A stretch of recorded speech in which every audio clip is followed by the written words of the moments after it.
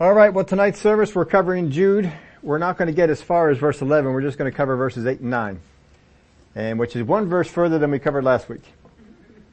So we got as far as 8 last time, but mostly we're looking at verse 9.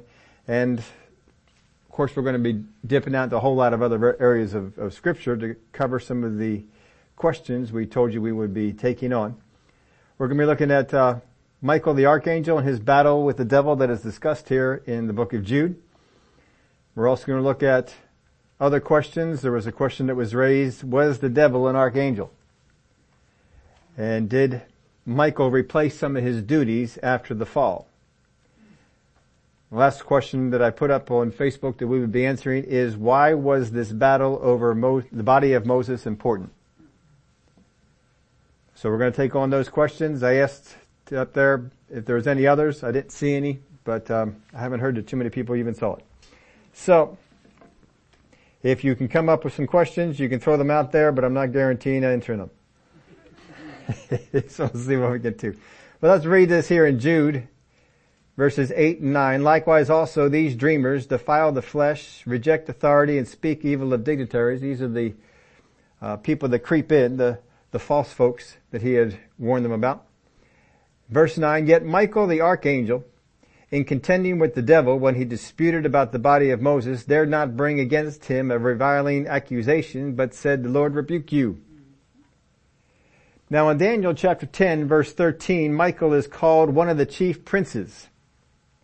We have it reads this way, but the prince of the kingdom of Persia withstood me 21 days, and behold, Michael, one of the chief princes, came to help me. For I have been left alone there with the kings of Persia. Now there he's just referred to as one of the chief princes. Michael is the only angel in the Word of God that is ever called an archangel. There is no one else in the Word of God that is referred to as an archangel. The devil is never referred to as an archangel. There has been supposition that he was, and that he fell from that position. And then, of course, from there, the supposition went on.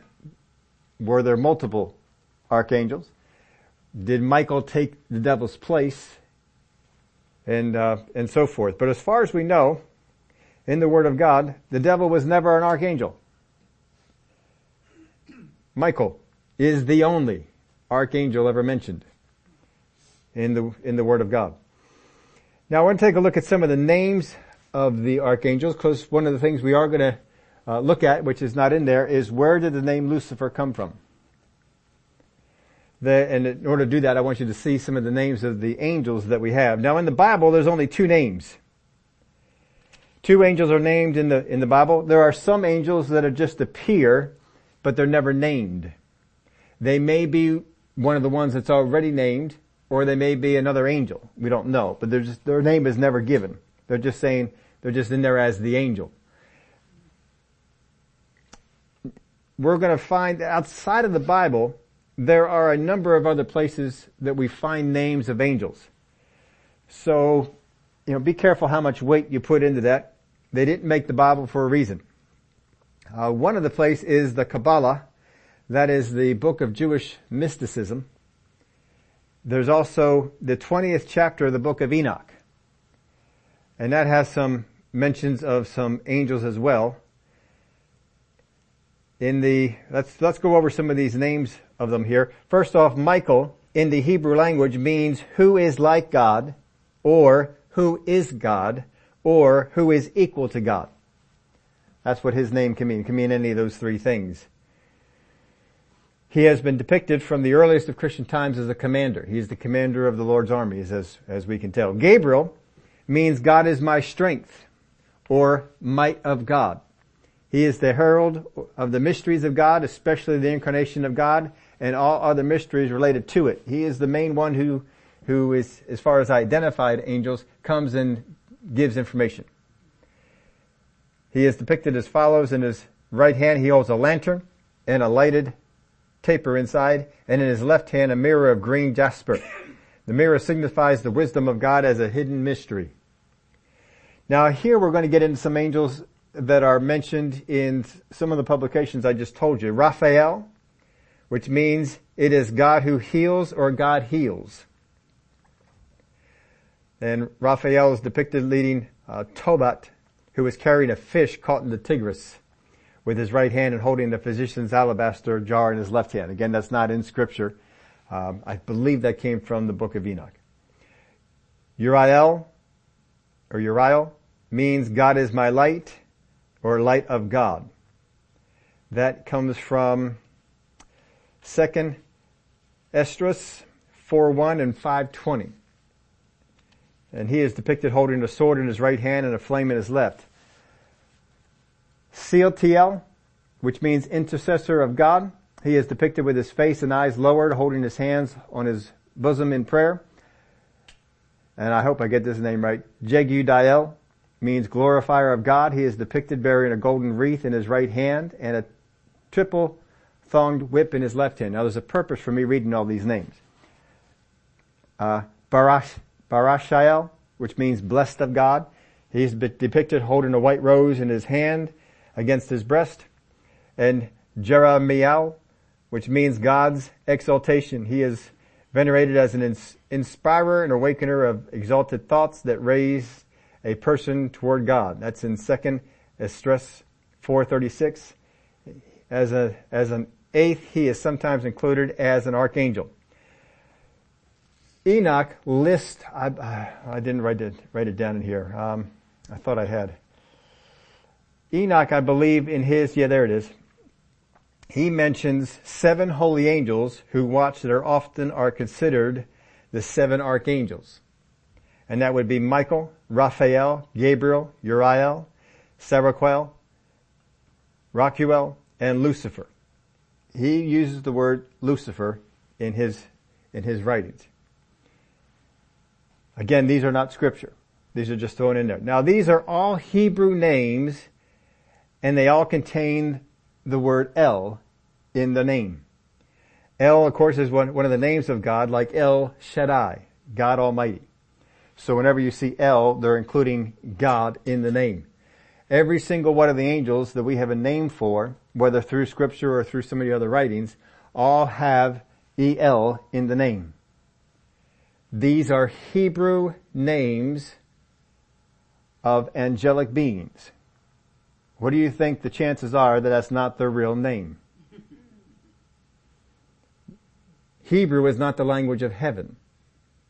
So more than likely, since they were named before the Hebrew people ever came about, they probably had another name, and the Hebrew put a Hebrew name on it. So maybe they took whatever their name was, whatever it meant, and came up with a Hebrew name for it. Don't know how all that came about, but anyway, just know that the name Michael is the Hebrew name for an angelic being. That's what the Hebrews called him. And so that was most of what we were doing here that I want you to see. Now it has been proposed that Michael is, and this is your first blank in there, Michael is the angel of the Lord.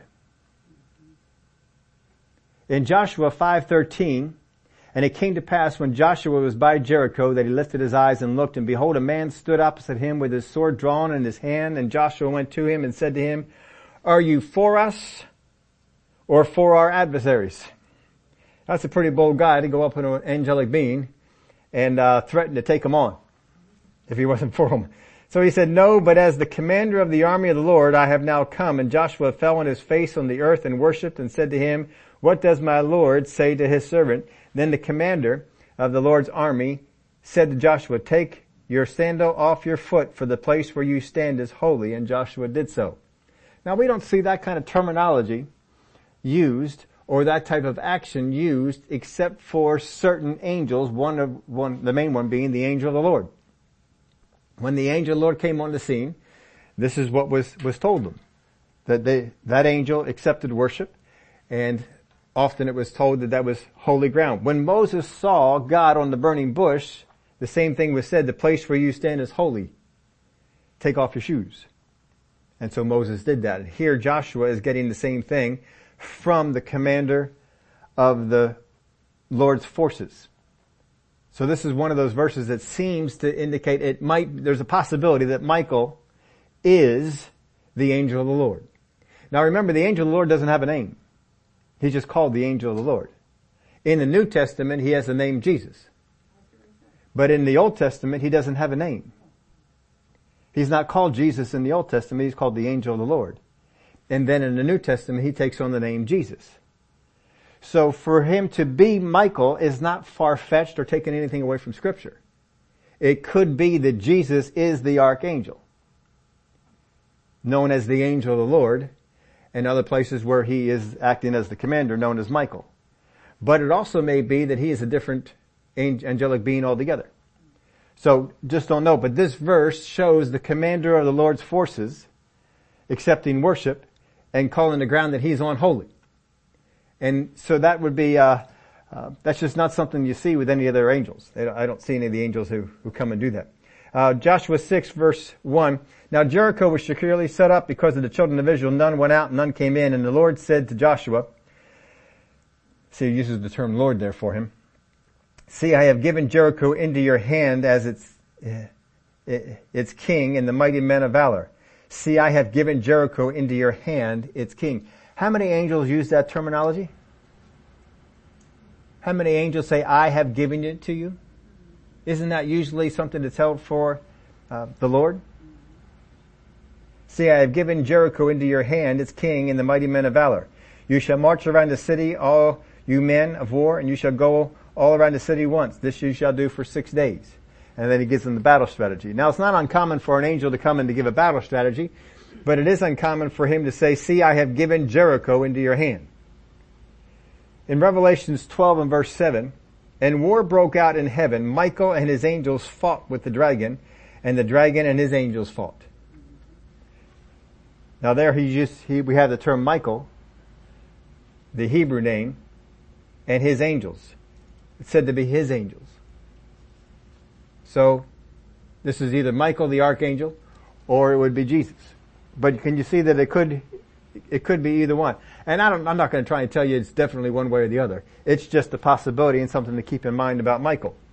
Because if Michael is the angel of the Lord and the Jesus of the New Testament, can you see any scenario in which he is going to take over any of the responsibilities of a fallen Satan?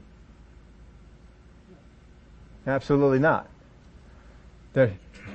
Satan would have whatever responsibilities that the Lord wanted him to have. And if he falls out of the way, then he would just find another to give those responsibilities to, not take them on himself. So I don't think there's any way in which Michael is taking on any of the responsibilities of Satan after Satan falls. Or that Satan is even in the class of angel that Michael is. I think Michael stands by himself. I don't agree with the parts that have multiple archangels. Arch in the Greek, arche, means highest. It would be the highest of angels. And that would be here what Michael says. In 1 Thessalonians 4:16, an interesting verse, for the Lord himself will descend from heaven with a shout, with the voice of an archangel. Now that's saying that Jesus is going to show up with the voice of an archangel. So is that his voice that he descends with? Or is the archangel accompanying him and the archangel's voice utters? And with the trumpet of God, and the dead in Christ will rise first. So that's some things about Michael. Let's take a look at some things about the devil. Again, verse 9, in Jude, yet Michael the archangel, in contending with the devil, when he disputed about the body of Moses, dared not bring against him a reviling accusation, but said, the Lord rebuke you. Now here it just calls him the devil. Now we have Satan as a name for him. In Ezekiel 28:14, you were the anointed cherub who covers, I established you, you were on the holy mountain of God, you walked back and forth in the midst of the fiery stones. So there it lists him as a cherub, not an archangel. Cherub would be a different one, it would seem, from an archangel. But he's the anointed cherub who covers. He's the covering cherub. I established you, you were on the holy mountain of God, you walked back and forth in the midst of the fiery stones. Now, where did the term Lucifer come from? We saw that Enoch had that term in his writings. Anyway, that comes out there, and I did not get to see what language that was in, because the language actually is important. So I'm going to give you a little bit of a history lesson here. You may not care about this history lesson. You may disengage it afterwards if you want to, but it may not be a history that you may be as familiar with. But in 382 AD, Pope Damasus commissioned the scholar Jerome. How many have ever heard of Jerome? To make an official revision of the many Latin versions of the Bible. So it was kind of like in our day we have a whole mess of English versions. They had a whole mess of Latin versions. And so what the Pope wanted done was, I want one version of the Bible. I don't want a New King James and a New American Standard and a New International Version and a New Living Translation. I want one translation. And so Jerome was commissioned to do this. He was commissioned to go out and to take all the Latin versions he was, and we're going to make one official Latin version. Of course, this is going around in the Catholic Church. That was the church at the time. So Jerome went off to a cave in Bethlehem, where he proceeded to make his translation. Of course, if you're going to, do something spiritual, you ought to be in some place in the promised land. So the Old Testament part of which he's supposedly based on the Hebrew text, but in practice, Jerome based his Old Testament very largely on the Greek language Septuagint, and not the actual Hebrew. Now the Septuagint was written by Origen. Anybody ever heard of him? Maybe that name sounds a little bit familiar. Origen had written the Septuagint about 140 years earlier, while he was in Caesarea. By AD 405, so that was 382 to 405, a little over 20 years. 20 years to write this translation. In year 405, Jerome completed his work, which today is known as the Latin Vulgate. That you probably have heard of. That is the history of the Vulgate. It is far from a particularly accurate translation of the original text. It is more of an interpretation of thought put into idiomatic, graceful Latin. That's a quote. That's not my thinking there, that's a quote. It is an interpretation of thought put into idiomatic, graceful Latin. But an interpretation of thought is only as good when the translator has a perfect understanding of the thoughts he is translating. So if the translator has a flawed understanding of the thoughts he is trying to translate, then his interpretation of thoughts result in a very flawed and misleading translation. For 1,000 years, the Vulgate translation was without a rival. That was the problem. The only version of the Bible that you had for the people of Europe during that time was the Vulgate. They had nothing to compare it to. They didn't have Hebrew text. They didn't have Greek text. They only had the Latin Vulgate for 1,000 years. How old is the New King James?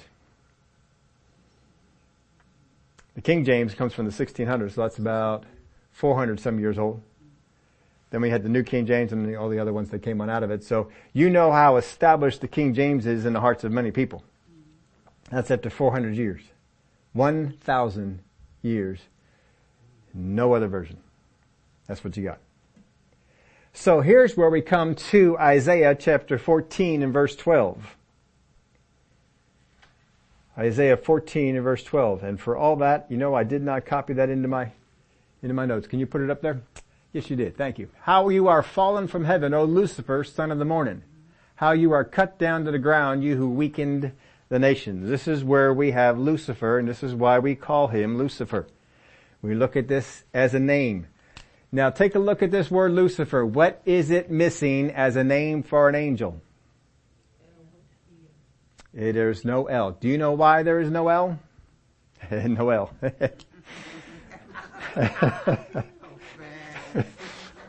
The reason there is no L in Lucifer's name is because Lucifer is not a Hebrew name. It is a Latin name,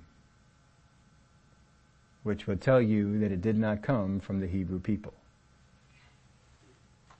It did not come until the Latin was around.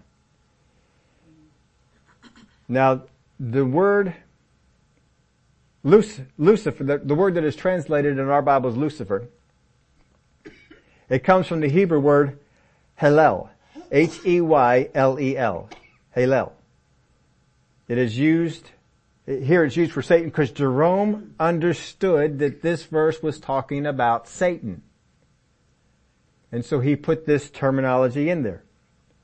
So the word Lucifer comes from Jerome's Vulgate. This is late 4th century. You don't have any reference to Lucifer up until that time. Even though Isaiah goes way before this, you do not have any reference to Lucifer before the 4th century AD. Because in the Hebrew, Lucifer is not the term that is used. It is Hallel. H-E-Y-L-E-L. Now in Latin, the word Lucifer means bringer of light. In English, the word Luciferus, anybody ever heard that word? I looked it up. It means bringing or providing light. You may, if you break this down, you probably understand. Anybody understand the word ferrous? Yeah, that's a light bearing.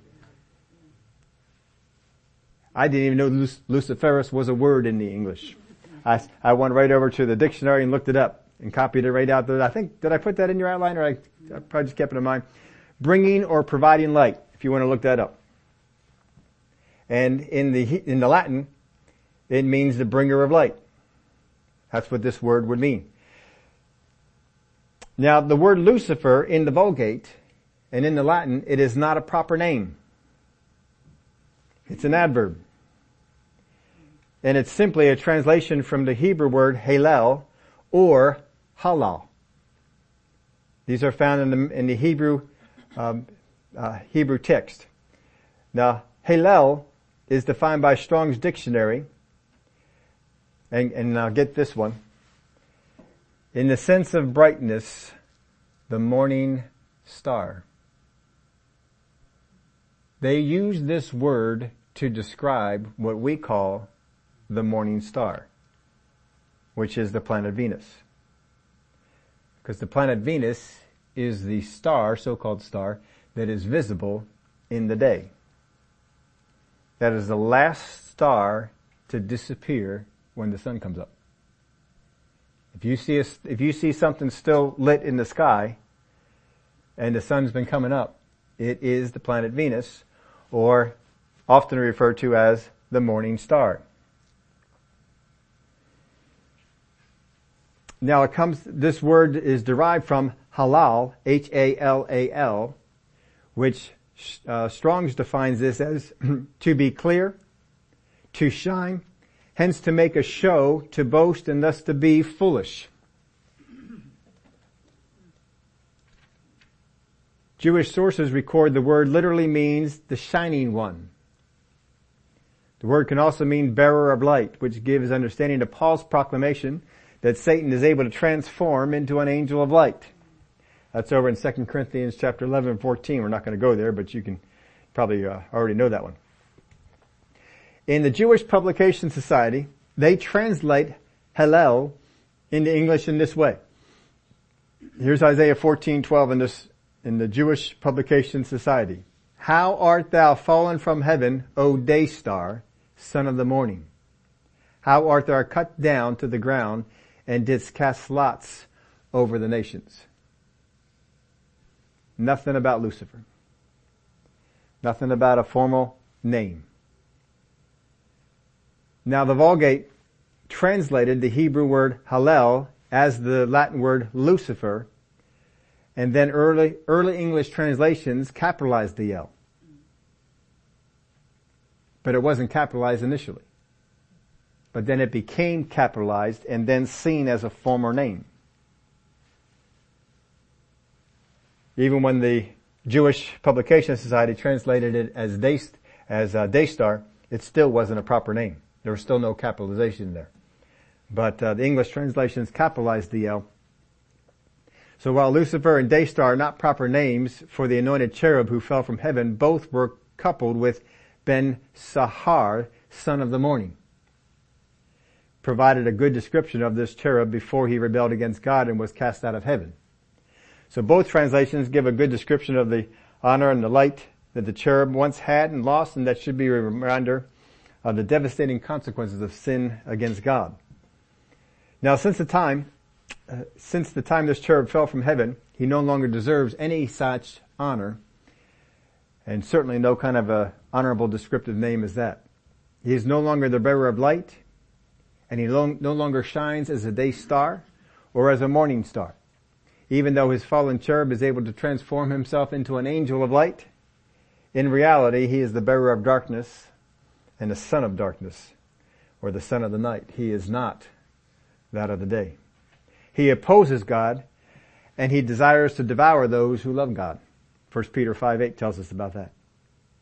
Now the Hebrew word for which opposes, or that which goes against, is Satan.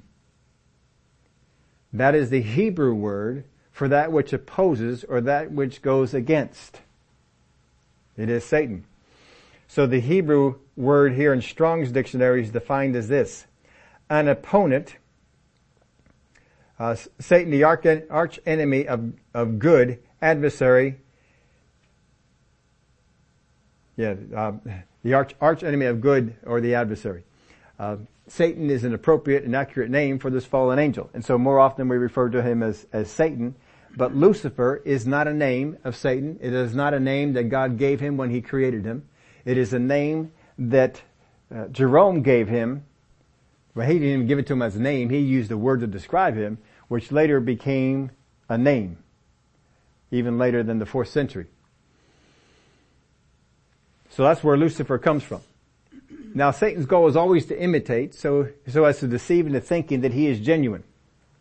In Revelations 22:16, I, Jesus, have sent mine angel to testify unto you these things in the churches. I am the root and the offspring of David and the bright and morning star. Now if you were Lucifer, if you want to imitate the things of God, boy, won't you just love being called the morning star? When we call him Lucifer, you are more calling him the morning star than anything else. But I don't call him the morning star. Jesus is the morning star. Now again, the word Lucifer just means a shining one, and was often used to refer to Venus or the morning star, not necessarily a proper name for it. So don't get that confused. But Jesus is the one who is called the bright and morning star in Revelation 22:16. In 2 Peter 1:19, and so we have the prophetic word confirmed, which you do well to heed, as a light that shines in a dark place until the day dawns and the morning star rises in your heart. So, those are just some things on Lucifer, on that name. It's not really a name for him. We should call him Satan. Most times you see me put Satan in an outline, I don't even capitalize it. Because it's a descriptive term, it's not a proper name. It's describing him. He is one who opposes God. But Lucifer is not a name for him. If you want to give him a name of anything, call him the devil. So get back here to verse 9. Yet Michael the Archangel, in contending with the devil, when he disputed about the body of Moses, dared not bring against him a reviling accusation, but said, the Lord rebuke you. Now this is very similar to something that happened in Zechariah chapter 3 in verse 1, but I put in there verses 1 and 2. I'm going to read the whole chapter here. It's kind of interesting to see this. In Zechariah chapter 3, then he showed me Joshua the high priest. Now this is the angel that came in to talk to him, standing before the angel of the Lord, and Satan standing at his right hand to oppose him. So here's the two characters that we have in here. You have Satan on one side, and you have the angel of the Lord on the other. Now we know who the angel of the Lord is. That is the Old Testament version of Jesus Christ. Possibly Archangel Michael. And the Lord said to Satan, the Lord rebuke you, Satan. The Lord who has chosen Jerusalem rebuke you. Is this not a brand plucked from the fire? Now Joshua was clothed with filthy garments and was standing before the angel. Now, this is Joshua, the high priest. This is the high priest during this day. This is the guy who's supposed to be the doing the most honored, the most holy acts in the temple. And it says that he's standing there with dirty clothes. Talking about the sin that he was in. Now Joshua was clothed with filthy garments and was standing before the angel. Then he answered and spoke to those who stood before him, saying, take away the filthy garments from him. And to him he said, see, I have removed your iniquity from you. See, the garments are figurative.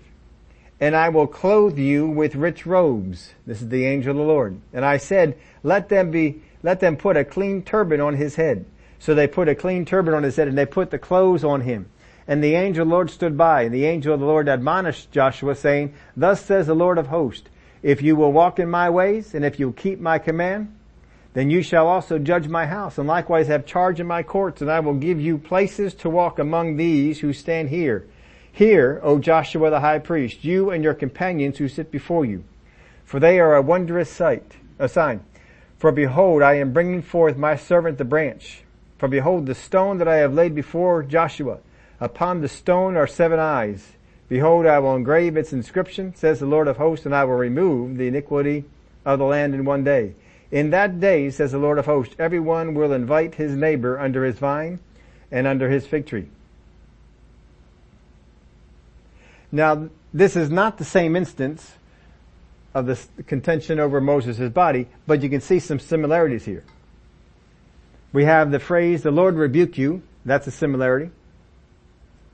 The name Michael does not occur at all in this passage with Zechariah. And there's no mention of the body of Moses, because this is a different instance. So it's not the same, but you see a lot of the same things coming over.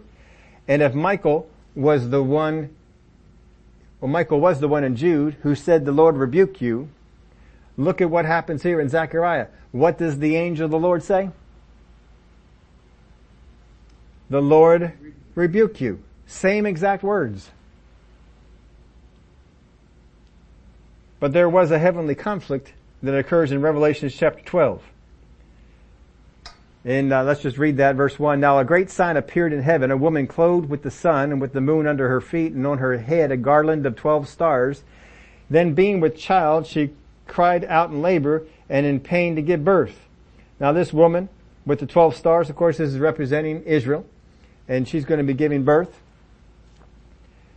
And another sign appeared in heaven. Behold, a great fiery red dragon having 7 heads and 10 horns and 7 diadems on his head. We know this is the beast of the book of Revelation. His tail drew a third of the stars of heaven and threw them to the earth. So now we're seeing how Satan was involved in this beast of Revelation. And the dragon stood before the woman who was ready to give birth to devour her child as soon as it was born. This is the persecution that is to come against Jesus. And of course we know that when Jesus was born, Herod was the one who was used to come against him and to try and kill him at his birth. She bore a male child who was to rule all nations with a rod of iron, and her child was caught up to God and his throne. And then the woman fled into the wilderness, where she has a place prepared by God that she should feed her there 1,260 days. Now you can look at this 2 ways. One, that the child is Jesus, and when he is caught up into heaven, that the persecution was turned from Jesus himself into the offspring. Or you could look at it this way, that the child began with Jesus and continued with the church, because we are called his body. And when it is called up, we're talking about the rapture of the church.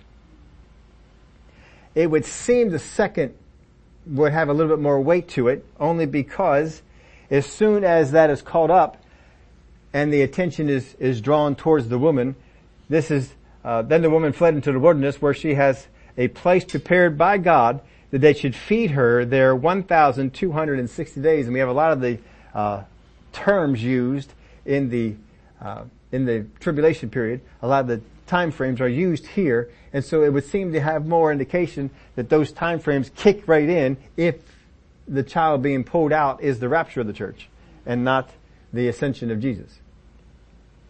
And war broke out in heaven.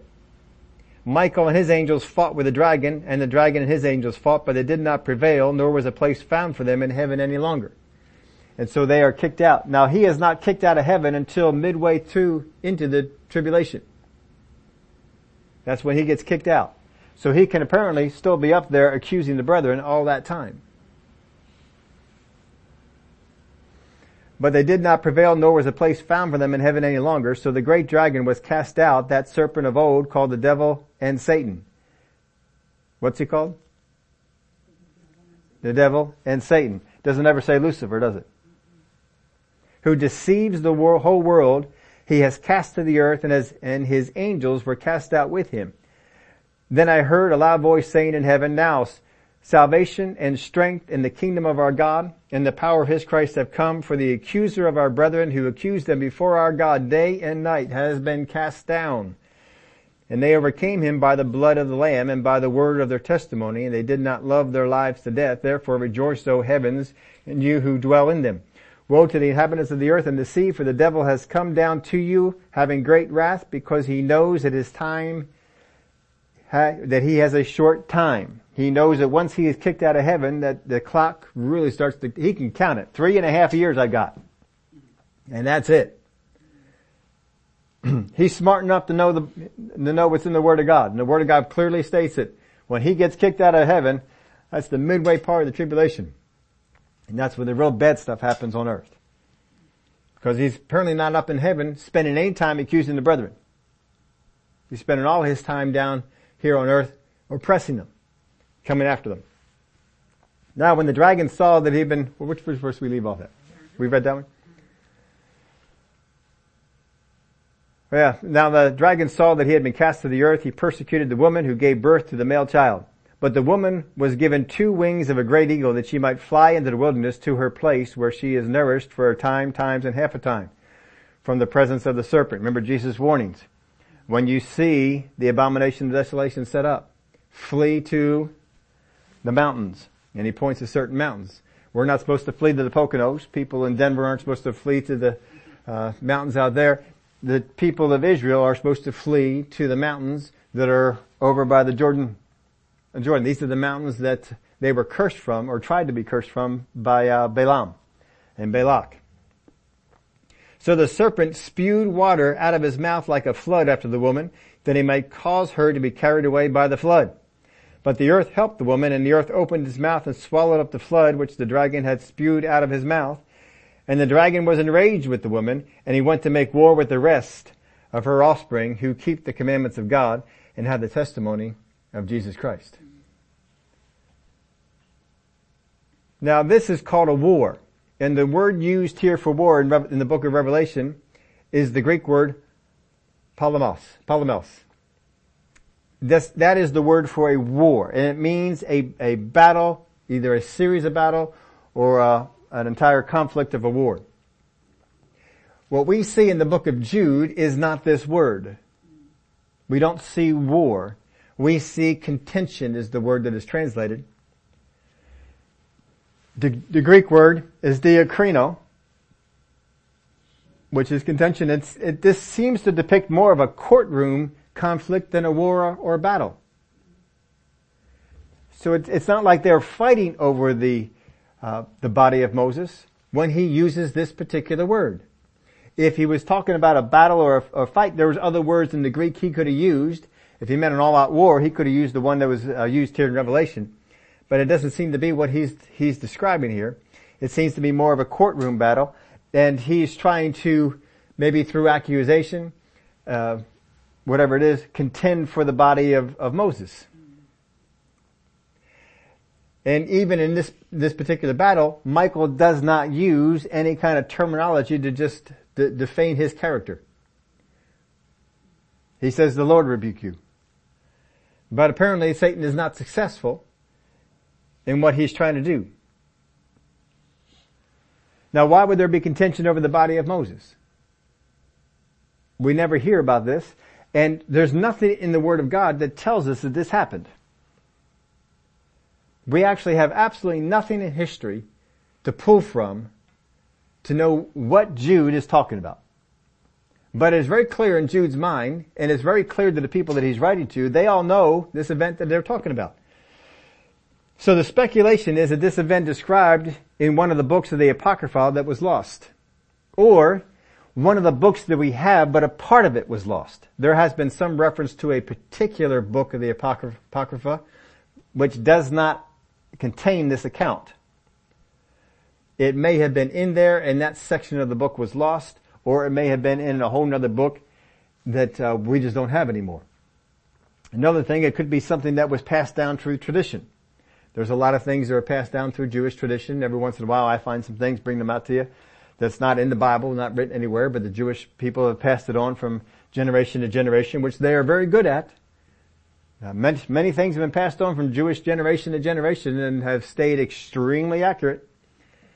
So maybe he is referring to something like that. But whatever it is, Jude is validating this as being something that occurred. He's not contesting that never happened.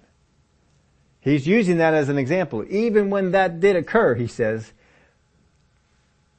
Michael did not use this type of way to come against the devil. He didn't use that. Now there's two possible reasons that I can think of that Moses' body would be a point of contention. And the contention would seem to be more his position in heaven, accusing before the throne, just as what happened in the book of Zechariah. That type of a setting would seem to be what was going on, that kind of contention that was there. And in the book of Zechariah, of course, we have the archangel who was the defense attorney. And here in Jude, it may be that either Michael was the defense attorney or Michael is in fact Jesus, the angel of the Lord, and standing in as the defense attorney. So whichever way it goes, we had the same result. So I only came up with two. First off, that Satan knew his body would be worshipped and thus a stumbling block to Israel. If you could produce Moses' body, would not the people of Israel wanted to worship it? I mean, they were mad with him all the time when he was alive, but now that he's dead, I mean, they worship everything else. I mean, they took that serpent that they put on the stick for people to get healed and they started worshiping it. So if you're going to worship a serpent on a stick, I think they would probably become worshipers of Moses' body. Or if they had a grave and they could point to it, they would always come to that grave, just like we see many people do today. They go to certain people's graves and they come and they basically worship those people because of whatever they had done when they were here. And so this could be a great stumbling block for Israel. Maybe Satan saw that he could do this and had some kind of a legal way to try to do this. But another one, I think may have some more merit to it, and that it could have something to do with his being one of the two witnesses. Because the key for him to be able to be on the earth and doing miracles is he has to have a body. There has to be a legal right to be here, and that is his physical body. We've told you before, when Jesus was here with a physical body on the earth, he did miracles. When he was resurrected in a resurrected body, he did no miracles. No miracles of healing, no miracles that affected people. He did the one with the fish, but that didn't affect anybody. That was just fish. But up until then, he did things that affected what was happening on the earth. So that may be that Satan knows Moses is coming back. And if I can take his body and do something with his body, then he will not be able to be used. So he's probably trying to use some kind of a legal loophole to have access to the body of Moses so that whatever is looking to be done can't be done. So we're either looking at God is going to resurrect Moses and bring him over into the future, or God already took him into the future and did that, then brought him back into the past and buried him, which is something I've proposed a few times. And then maybe he's just wants to get that body back because it's already been done as far as him going forward and being the witness. But whatever it is, it's probably something along these two lines, but we don't know what it is because we don't have the story that Jude refers to. All we do know is that Jude is saying it did happen. It made it in the Bible. It got inspired by the Holy Spirit. So we know from that whatever occurred is certainly something that actually did happen. And it probably happened in heaven. Don't get the picture that there's this fight down on the earth that Satan is, I want that body. it seems to be more of a heavenly conflict like we had in Zechariah. That's why I wanted to read the Zechariah account to you so you could see that.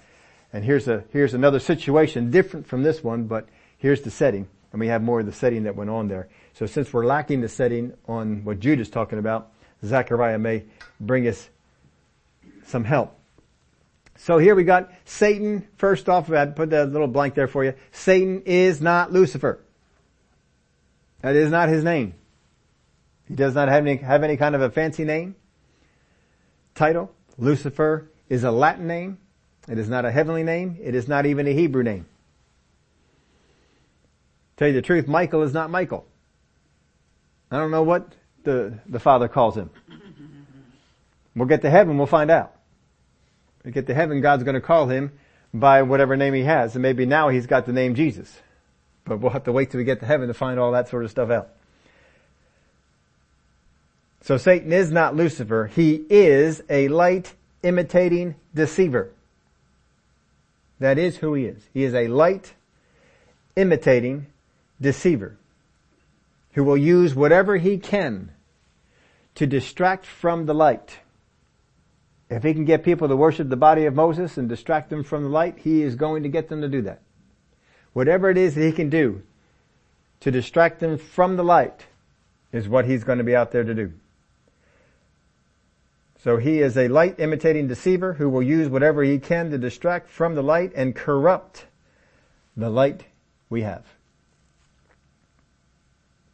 He always wants to try and sneak something in to the light that we have that alters it a little bit. And then once we've altered it that little bit, then he can alter it some more. And then just alter it just, a little bit more. Because if you alter the light, you will change its function. Just like if you have the sun beating down upon us during the day has some health benefits. Vitamin D, we know we get vitamin D from it. There's other things that are beneficial. It's good to be out in the light. It's good to be out in the sun. Don't stay holed up in the inside. Not only does your skin get kind of pasty from what it should be, God wants us to have the color that the light brings in. You know, no matter what color our skin normally is, or our skin has more color if we get out in the light. And He wants us to be out in the light. It's a good thing to be out in the light. And that's certainly helpful. When I'm running in the summertime, my skin gets a little bit darker. It doesn't get real dark, but it gets a little bit darker. I can tell I'm out in the summer. You go out there in the wintertime, you got more stuff on. So the sun can't hit you. But either way, you're out there and there's some skin that's exposed. I get lots of vitamin D. And vitamin D is good. I had a conversation with John one time, we were running. And he says, my body doesn't absorb vitamin D, it doesn't seem. Because he's actually been tested. I've never been tested for it. But he's actually been tested. And he said, even when I was running all these miles, he had a time when he was running a whole mess of miles. I was out in the sun all the time and he runs without a shirt on. I don't do that. He does. So he's getting all kinds of sun. And he said, I didn't get any vitamin D. They kept telling me you have a vitamin D deficiency. So he had to take special supplements. I've never been tested. I don't know. I just going on. Until I have a problem, there's no reason to be tested, right? I just go out and get in the sun. I don't take vitamin D supplements. I drink milk, and I guess that has some vitamin D in it, but I don't know how good that is. But I get out there in the sun. But get out there in the sun, take on the light. But if you were to take a magnifying glass and you were to take that sun that has benefits for you, and you were to take that magnifying glass and concentrate all that sunlight onto a certain spot, what would it do? It'll burn some stuff up. That's how you can start a fire. And it can be destructive. It can be beneficial if you know what you're doing with the thing, but it can be harmful too. You can burn your skin. You can do stuff that's not so good. But that's what the devil wants to do. He wants to get in there and he wants to take the light away from its intended purpose and alter it, corrupt it, change it, so that it's no longer coming in and doing something positive, it's coming in and it's doing something negative. And we may not even realize it. We may not even be able to tell right away that it's doing something negative. We all know that if we get out in the sunlight, you got to put some stuff on to make sure you don't get sunburned, because sunburn's never good. I don't like sunburn. And, now I go running with John. John doesn't mess with anything. He don't get burned. We have had that conversation. He just runs, no shirt, no lotion, nothing. He just goes and he never gets burned. And, I tell him, I says, no, I spray beginning part of the spring, I spray my shoulders with, what do they call it? The suntan lotion. I spray the, Pam, no, not that, but I put that on. And I do that for the first month when we're into the summer session. And after the sun beats down on me enough times, then, my skin gets a little bit darker, gets more used to it, and then I don't need to mess with it. And I don't have to be concerned about it. Up until then, I can come in with red shoulders. And, they kind of hurt. We don't want that. So once I do that and I get accustomed to it, then the light's not going to be hurting me anymore. I don't have to even think about it. Just go out in the sunlight and we just go. But he's out there to try and deceive. That's why we've always got to take what we're learning from the Word of God and take it back to the Word. And compare it to the whole Word of God. We can't just compare it to one or two verses of Scripture or just the ones that I want to hang on to. I got to take it back to the whole Word. What does the whole Word have to say on this thing? And to meditate on it. One of the reasons why we've always, I don't know how many years it's been. I ought to look that up sometime. But, we didn't always start out giving you outlines, but it didn't take us too many years until we figured out best thing to do is to write up an outline. So even in this day of digital and all that sort of stuff, we still give you a paper outline. And you can go get it digitally if you want to. We put it up there for you digitally as well. Because I want you to be able to go back and to look at all this and to check it all out. And to have it. So whenever we take on a topic like just this one right here, how many verses of Scripture did we look at? We didn't just look at one or two. We looked at a whole mess of them. Because I want you to see what the Word of God has to say about all of this. So that you have an understanding of it. You can go back and meditate on it to make sure that the light doesn't get corrupted. Because that's what Satan wants to do. He used to be one that had the light in him. But now he doesn't. So, if you remember a story in the Word of God, where Solomon had taken shields of gold, which are absolutely useless as shields. A gold shield is not something that you want. It's too soft. You hit a nice hard sword on that thing, and that thing's gonna not do you much good. It's gonna shatter, it's not gonna help. But he wanted them for show, so they were just the show shields. And they would go in and they would get the show shields and they would come on out and they'd be gleaming. And then when Rehoboam took over, he lost the battle and the king came in and who beat him and took all the gold shields. And so he went out there and he made bronze ones. And he put them in place. Bronze isn't as shiny as gold. But he tried to imitate what he had. Like, we didn't lose anything. We're still okay. Satan's out there trying to show, I didn't lose anything. He still has light. He does not have light. But he will pass this off. And you listen to some of the people who have bought his light. We're not talking about unsaved people. We're talking about people in the church who will spout the light the devil has sold them on as if it is actual light. And to people that walk in the light, you say, how in the world do you even think that's true? But they do, because Satan has sold them on it. So we have to be careful. He knows what the real light is. He knows how to sell people on the fake light. And to get people to be used to it. Fake light is almost as good. Look at all the things we can do with this. But it is not as good. It is not helpful. It will not benefit us. But this is who Satan is. He is not Lucifer. He is not one that has light in him. He is a fake light. And he is there to battle everything about God. His true description is Satan. But he is called the devil. As far as we can tell, he is never called Lucifer. But be on the lookout. He is the bearer of light. And now that you have a good understanding of Satan and Michael, this is the comparison that Jude is making here in this scripture. So keep all that in mind, because next week we're going to look at how he's taking this comparison and using this into the rest of it. But it would help us to understand fully what Jude is trying to say here as far as Satan and Michael are concerned. Father, we thank you for the example in the Word of God that we have here with Michael and with Satan in the battle that they had, the contention that went on between them, and that all that Michael had to say was, "The Lord rebuke you." And that was sufficient. And we see even in the battle in Zechariah, where once again Satan is contesting the right for the high priest to be in where he's at. But the angel of the Lord stood up for him,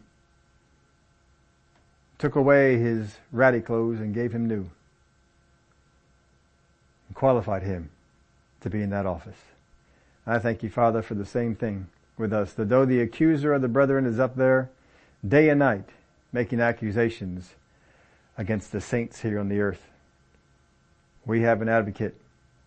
We have the angel of the Lord, Jesus, who stands at our defense, and he doesn't lose. I thank you for it. In the name of Jesus we pray. Amen.